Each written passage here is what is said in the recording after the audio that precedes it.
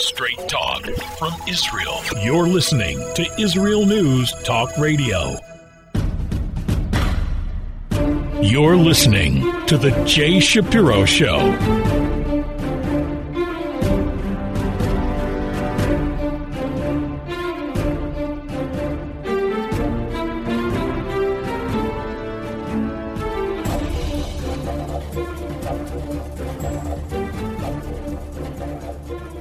Hello again, this is Jay Shapiro. Thanks again for listening. Israel is under tremendous pressure right now since the Russian invasion of Ukraine began. These pressures has come from both sides, including calls for Israel to mediate the conflict. Israel is now in a very tough position. Whatever Israel does could have consequences. Supporting Ukraine and the Western countries against Russia appears to be in line with Israel's interests as a democracy, but that could have ramifications for Israel's freedom to operate in Syria against Iran, because Russia has a major role in controlling Syria's space. Our leadership has to be extremely careful. Israel's best course is to stay out of the conflict diplomatically, but to remain in a humanitarian sense. Israel wants to have good relations with both sides, and in recent years, Ukrainian leaders and politicians have visited Israel, and there have been positive talks about trade and bilateral relations. On the other hand, you don't want to get the Russians angry at you, so we have to tread the thin line between the West's strong stance against Russia's invasion and to manage relations with Russia. So our leadership is in an extremely sensitive position, and we hope and pray that our leadership is mature enough to know how to handle this situation, because our future also depends on it. We try to keep relations with both sides. It is extremely difficult to do in the present situation. So we have to hope that our leadership knows how to handle a situation which is one of the most difficult in the history of the State of Israel. I'll be back after the break.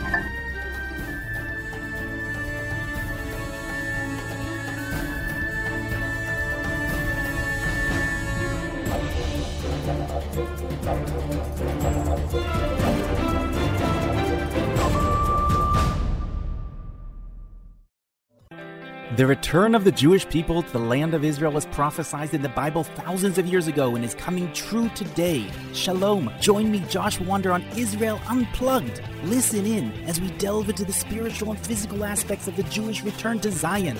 We'll discuss the biblically mandated, historic, and of course practical understandings of this incredible transition from exile to redemption.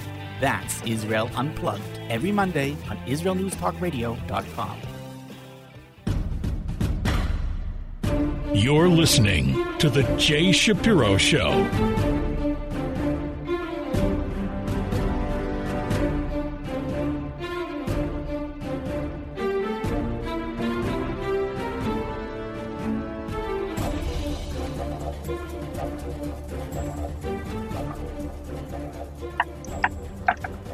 You're back with Jay Shapiro. The situation in Ukraine has placed Israel in an extremely difficult position. And the reason for this is simple. Unlike the United States and unlike Great Britain, or even unlike France, Israel is in a neighborhood which is a difficult one, and part of it, for one of our neighbors, is Russia. The President Putin controls Syria and has the power to decide if Israeli military strikes against Iranian targets in the country can or not continue. Right now, we're in a situation where Iran has either placed its own power in Syria or is using puppets, and Israel has been attacking them. But they are essentially puppets of Russia or clients of Russia. And Israel, every now and then, and quite often as a matter of fact, attacks Iranian targets in Syria, and apparently does this in coordination with the Russians who control Syria. Very touchy situation. So that if Israel criticized Russia, and Russia doesn't like the criticism, the Russians, that is Putin, may decide to not allow Israeli military strikes against Iranian targets in Syria. This is a very touchy situation. And for this reason, Israel's being extremely careful, and it's being careful not only in what it does, but also in what it says, its rhetoric. It is essentially a dilemma between Israel's values and Israel's national security interests. On the value side, it's important for Israel to take a stand against what the Russians are doing in an invasion of Ukraine. Israel is a liberal democracy and is obviously opposed to Russian aggression. And as a liberal democracy, we must take a stand against aggression. And there's also the United States and the President Biden administration, which is leading the international efforts against Russia. These efforts, by the way, seem to be too little and too late, but the United States is our closest ally. So we are allied with Russia, we are allied with the United States, and we have to tread very carefully. Now, based upon our values, Israel would obviously prefer to be able to take a clear stand with the United States against Russia. That our values are essentially Western values. On the other hand, Israel cannot ignore the need to continue to get along with Putin. Putin controls Syria, for example. Israel is to some extent like a Baltic state and might be opposed to Russian action, but because Russia is its neighbor, it must tread very carefully.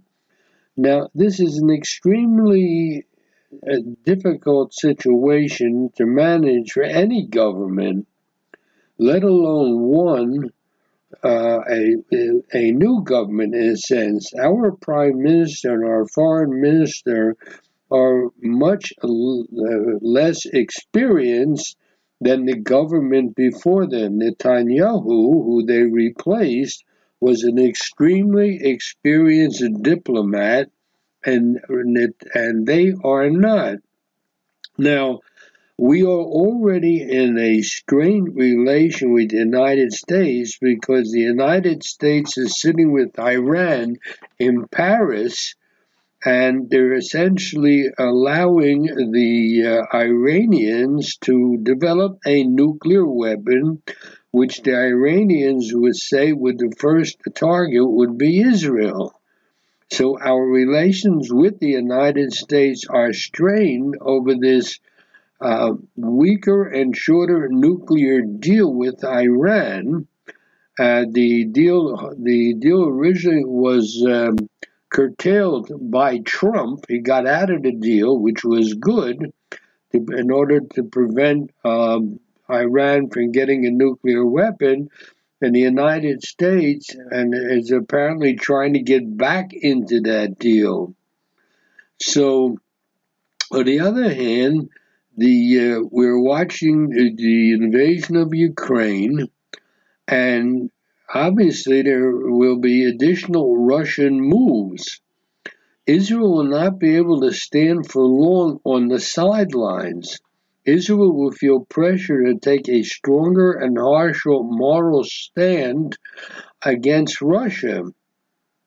But on the other hand, if we do so, we may have to pay a price in Syria, which is controlled by Russia. So at this moment, when I'm recording this program, Israel is managing this situation quite responsibly, doing what it can, and essentially a delicate balancing act between standing for the values which it holds, which are essentially Western values, however, at the same time guaranteeing its own security interests. For example, if the Russians would stop letting us fly over Syria to attack terrorists, we would be in big trouble. Question is, how long can Israel maintain this balancing act? It could well be that not too short a time, Israel may have to make a hard decision, and it will need to stand with what is morally correct, even if there will be an inconvenient and possibly painful price to pay. In other words, on one hand, we have morals which essentially are like the Western morals. On the other hand, we have a strategic interest not to get the Russians upset. So the question is, how long can we maintain this dual position? This is probably the most sensitive thing that has happened to the state of Israel, essentially in its existence. Years ago, we knew which side we were on, and we could talk publicly and speak about which side we were on. Now we're being put in a position we can't necessarily speak publicly about what we really think is correct and which is right. That's a situation, to the best of my knowledge, has not yet happened in the history of the state. Incidentally, there's a very important lesson to learn from this, not only how we should behave, but we should learn from this that if there's really a problem, the international community will not save you. If there ever was a situation in which the international community would be totally justified to come to the armed defense of a beleaguered ally like Ukraine, this is the situation we are in now. Ukraine is the victim of Russian aggression. There's no two ways about it. Russia is a totalitarian state. Ukraine is no model of democracy, but it is a country that's trying to become more associated with the West. And Ukraine's location makes it strategically vital to the West. Yet it appears that none of this seems to matter. Not a single country is willing to take up arms to defend Ukraine against the Russian assault. Every one of the reasons that they give are simply made up.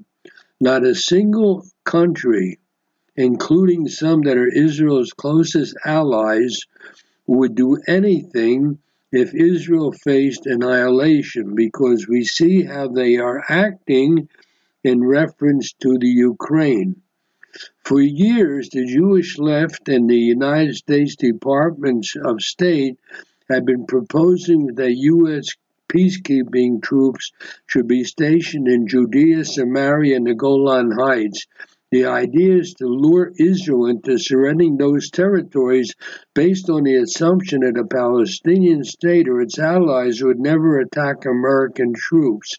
However, American peacekeepers would run away the moment there was imminent danger, because that is what happened back right before the 1967 war, when there were peacekeepers here and they ran away.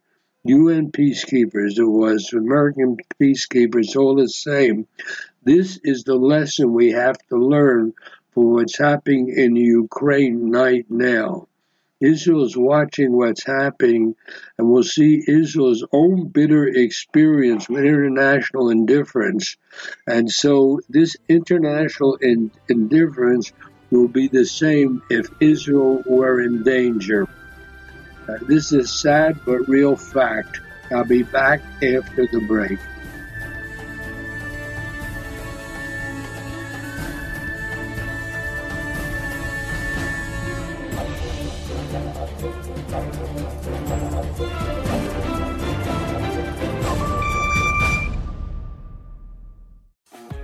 Hi, I'm Steve Miller. And I'm Matt Zucker. Join us for Lighten Up, where we take a look at the week's current events in Israel and from around the Jewish world through a humorous lens. If you've been paying attention during these crazy times, you know that it's a challenge to parody life anymore. But join Steve and I as we give it the old college try. Not only is being happy an obligation, but life is just too short to take it all so seriously. So join me, Steve Miller. And me, Matt Zucker. For Lighten Up every Monday morning at 10 a.m. Eastern Standard Time, 5 p.m. Israel, only on IsraelNewsTalkRadio.com.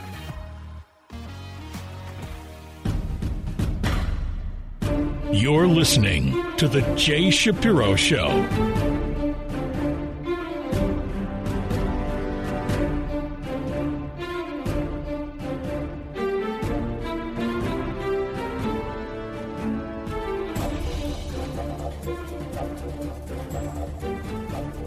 You're back with Jay Shapiro. The first part of the program, I spoke about the fact that our leadership here in Israel has to do a very difficult balancing act not to upset the Russians, particularly because the airspace over Syria, which we use to attack terrorists, is essentially controlled by Russia, and we apparently have a number of agreements with them.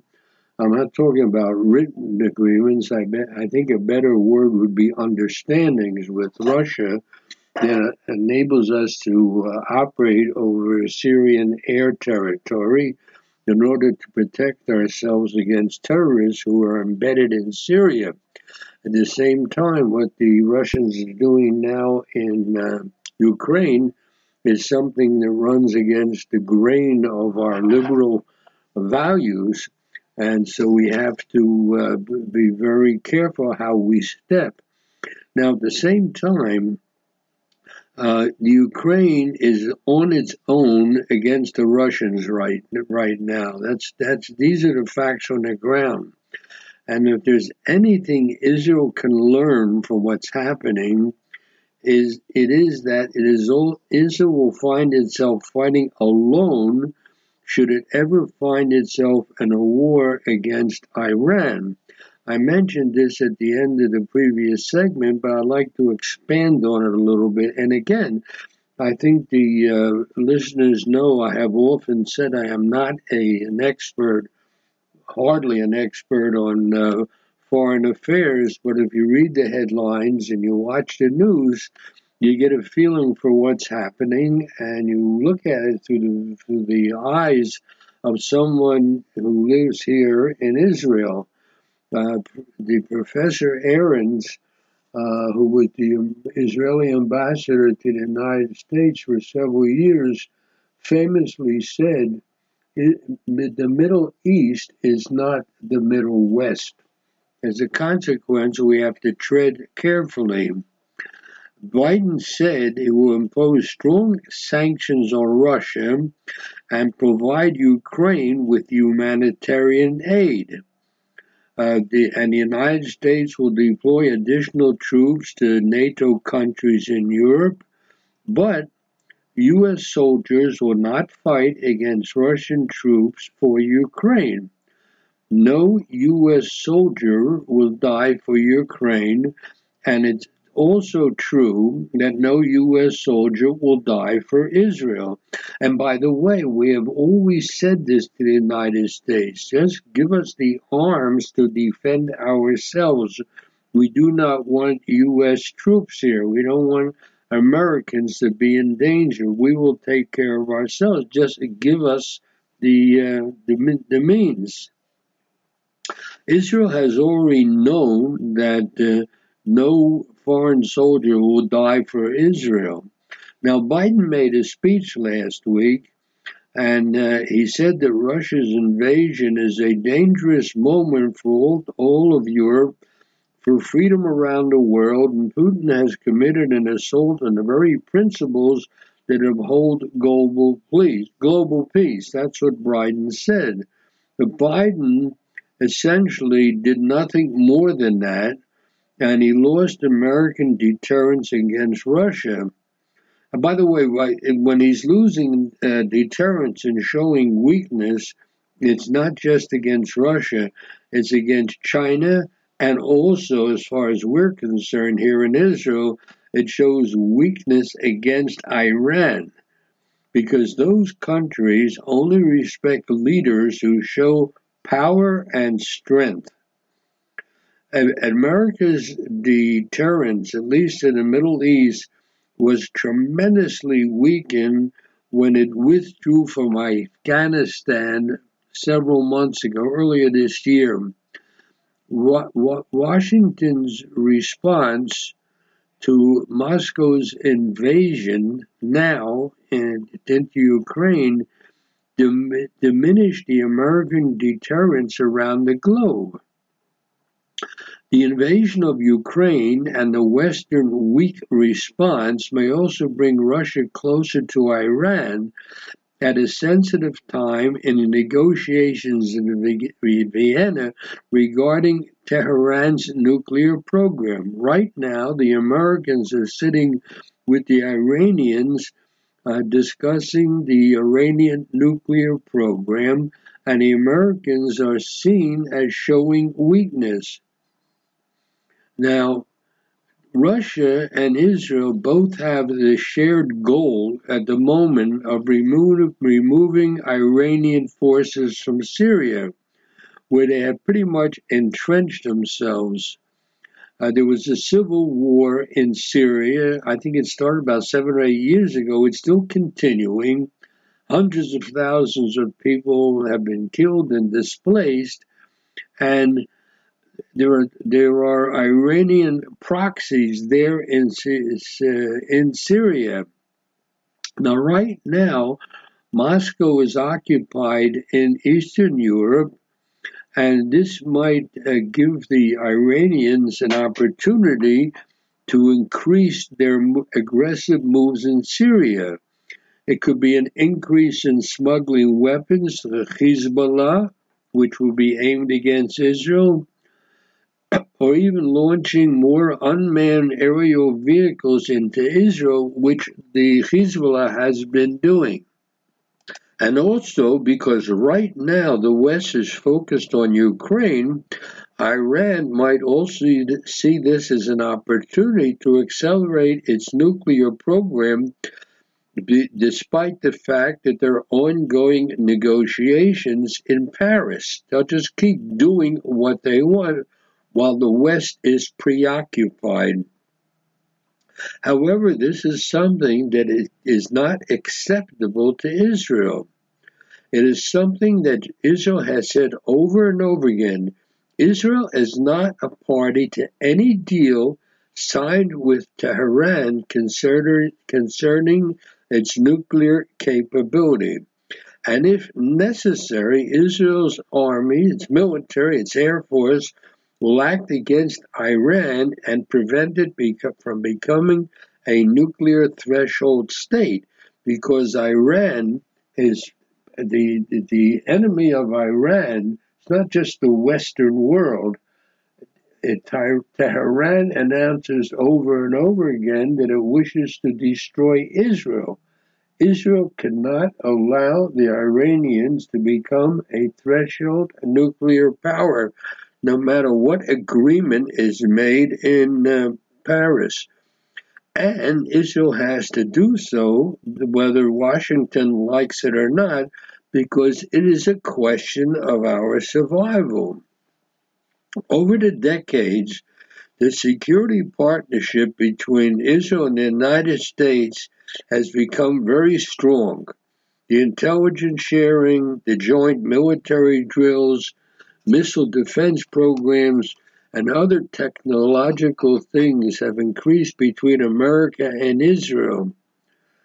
As a matter of fact, there have been discussions surrounding a possible defense treaty between Israel and the United States. There is no such treaty at the moment, and nothing has ever been signed because how it might constrain Israel's freedom of action. Israel does not want to be tied down into a situation where it cannot act independently. Now, obviously, Israel appreciates the strong relationship and military benefits it has with the Americans. It's good for both sides. And it is seen as a partner who can take care of its own needs without help from the United States troops. And we want America to help us so that we can protect ourselves. We don't want American troops here. We don't need them. Just give us the wherewithal to defend ourselves. By the way,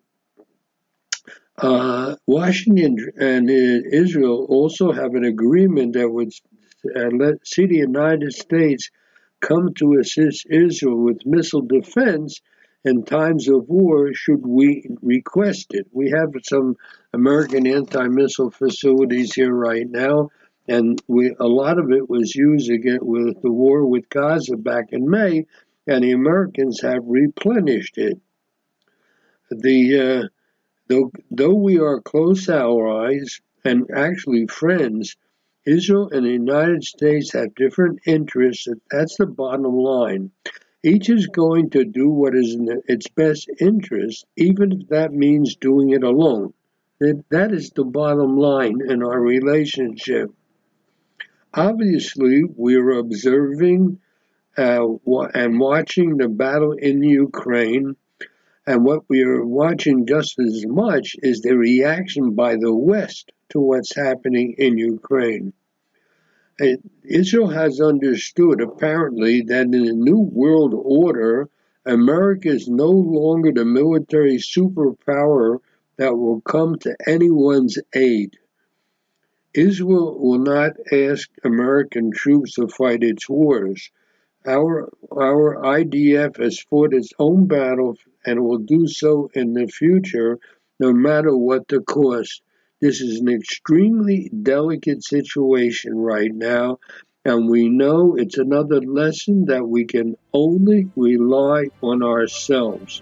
We see how the West and the United States is reacting to Ukraine.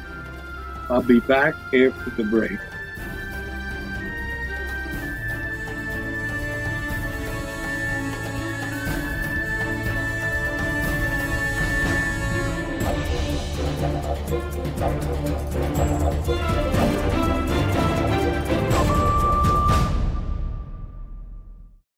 You're listening to Israel News Talk Radio. This is Shai Ben-Tekoa, and each week I'll be webcasting to you from Judea, origin of the word Jew, a people besieged and beleaguered in every generation. Nazi Germany is but a memory, but in its place the world invented the phantom Palestinians as this generation's internationally authorized Jew killers. Tune in for a different slant on life in Israel, Phantom Nation, every Monday. You're listening to The Jay Shapiro Show.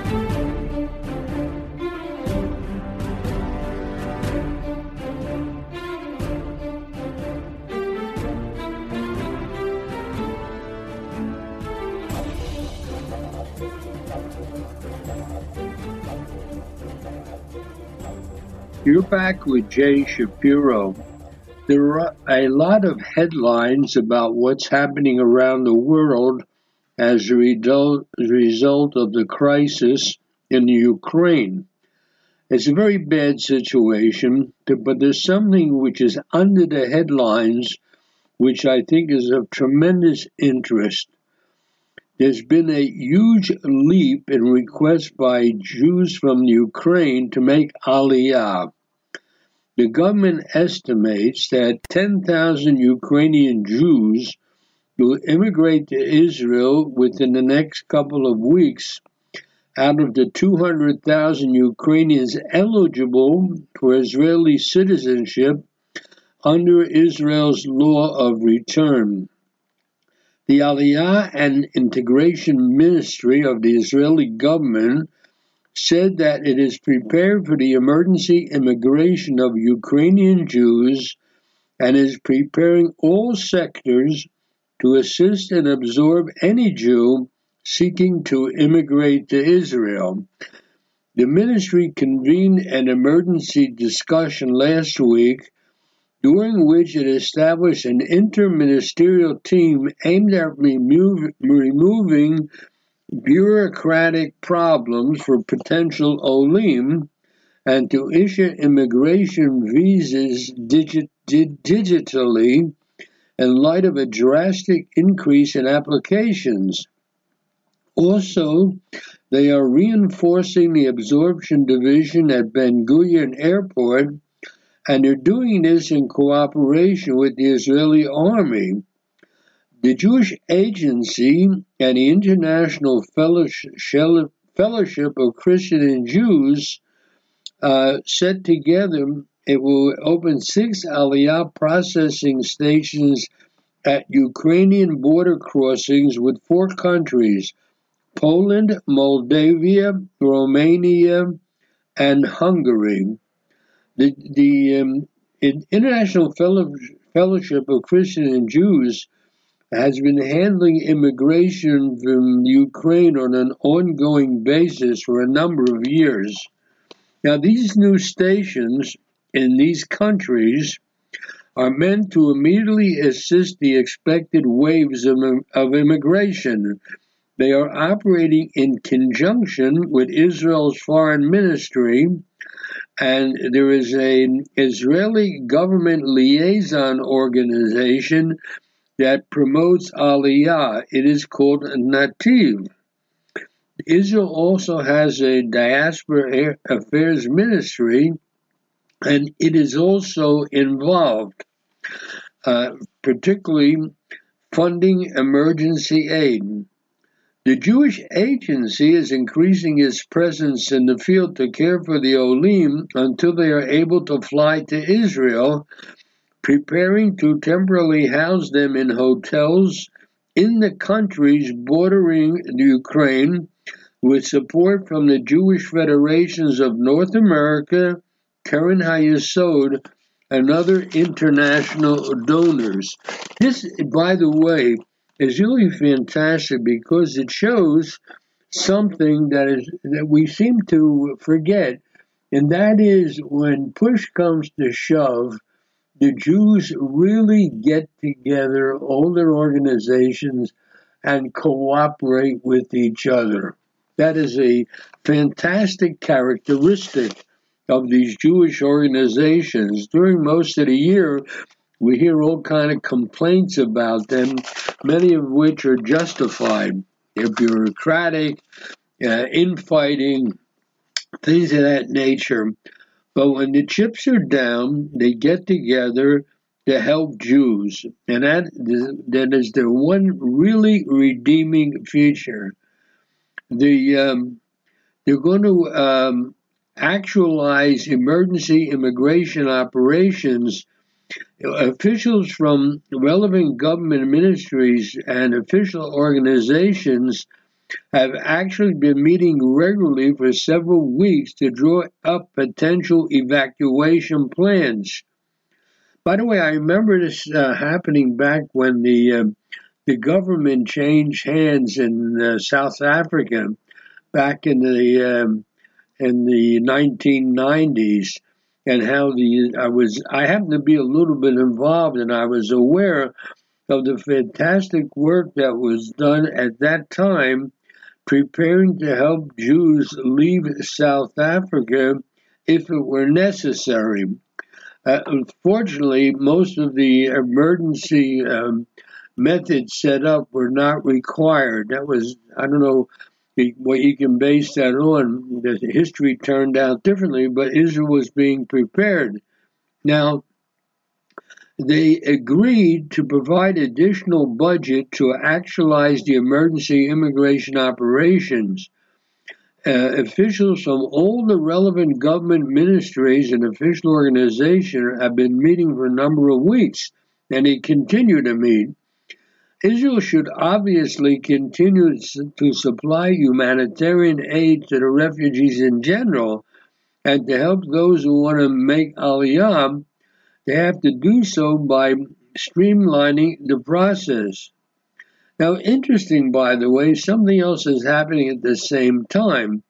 The Ukrainian government has banned men between the ages of 18 and 60 from leaving Ukraine in order to deploy them in the defense of the country. Israel needs to focus on rescuing the elderly and the young, and this should include plans to help even an organization of righteous Gentiles and their families who risked their lives during the Holocaust to save Jews during the Nazi occupation. They're not an organization, I misused the word. There are many people in Ukraine who are known to the Israeli authorities to have helped Jews during the Holocaust under terrible circumstances. We know who they are, and Israel should be prepared to help these people.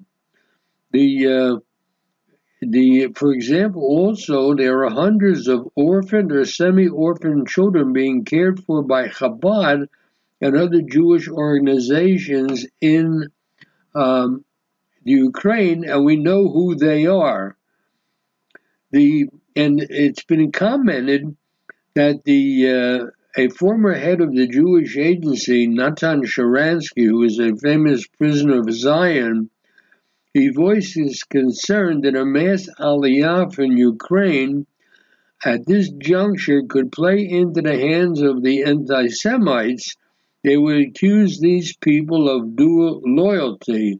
There is no other country outside of Ukraine, to the best of my knowledge, that is gearing up to do what the state of Israel is doing for the Jews. It is worth noting that the president of Ukraine happens to be Jewish also. He's married, he has 2 kids. He's acted as a role model by determining to stay in Ukraine rather than to flee and set up a government in exile. Now, in just a little bit of history, last year, just over 13,000 Jews came to Israel. They made Aliyah from Eastern Europe. What Israel and these international Jewish organizations are doing is really wonderful in this very difficult time. The speed with which the state and these organizations mobilized is really impressive and will no doubt save many lives and keep many families together. It is actually part of the Jewish principle of Kol Yisrael Arevim Zeh Lezeh. All Jews are guarantors for one another, and it illustrates how rescuing Jews in need is indeed a major reason for the Jewish state. If the Jewish state would have existed in 1939, the murder of Jews during the Second World War would not be what it came to be. There was no Jewish state at the time. Today there is a Jewish state, and thankfully it is gearing itself up to save Jews who are in trouble. But there's one thing you have to realize. It's something I've experienced myself as a new Oleh, a new immigrant to Israel. Rescuing Jews in danger is not enough. The country has to be prepared to not only welcome them, but to successfully absorb them once they are here. There was a very bad experience with, for example, the Jews who came from Ethiopia. Israel actually the Israeli Air Force violated the Sabbath under the guide of the rabbinate to save Jews, and the number of flights on the Sabbath from where they were endangered in Africa. The problem was saving them was one thing, and absorbing them and integrating them into the country is another, and that turned out to be a big failure in the case of the Ethiopians, and we're still suffering from it. So it's not enough to save Jews, which is a wonderful thing. It's to set up a system to successfully or absorb them and make them a natural part of the state of Israel. Thanks again for listening.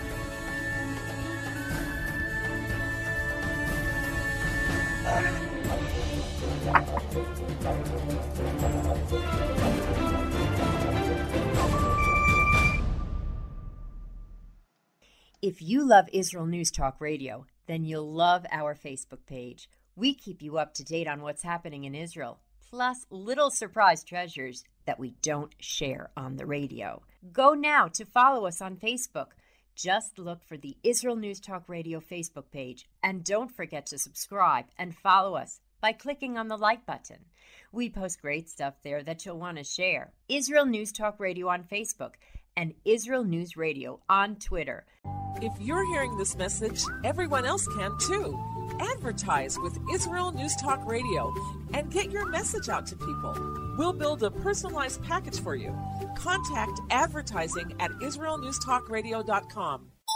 Straight talk from Israel. You're listening to Israel News Talk Radio. Hey, this is Jake in Anchorage, Alaska, and I love listening to all the super interesting interviews and up-to-date information on what's happening in Israel. Hello, this is Anna King, originally from London, now living in Israel. And what can I say? Israel News Talk Radio is my cup of tea. My name is Bhaskar. I'm from India, and I love listening because you get to know the truth and wonderful voices from this lovely country. Mom! Okay, wait a minute. Hi, this is Chava Dax, and I'm calling from the rolling hills of Ma'ale Adumim, just north of Jerusalem. I always listen to Israel News Talk Radio to get all the latest news and commentary and to keep me up to date every day. This is Sarah Dax from Ma'ale Adumim, and I'm 12. I wish Israel News Talk Radio was boring so my mom wouldn't listen to it all the time. Mom! You're listening to Israel News Talk Radio. News, opinion, and more. You're listening to Israel News Talk Radio.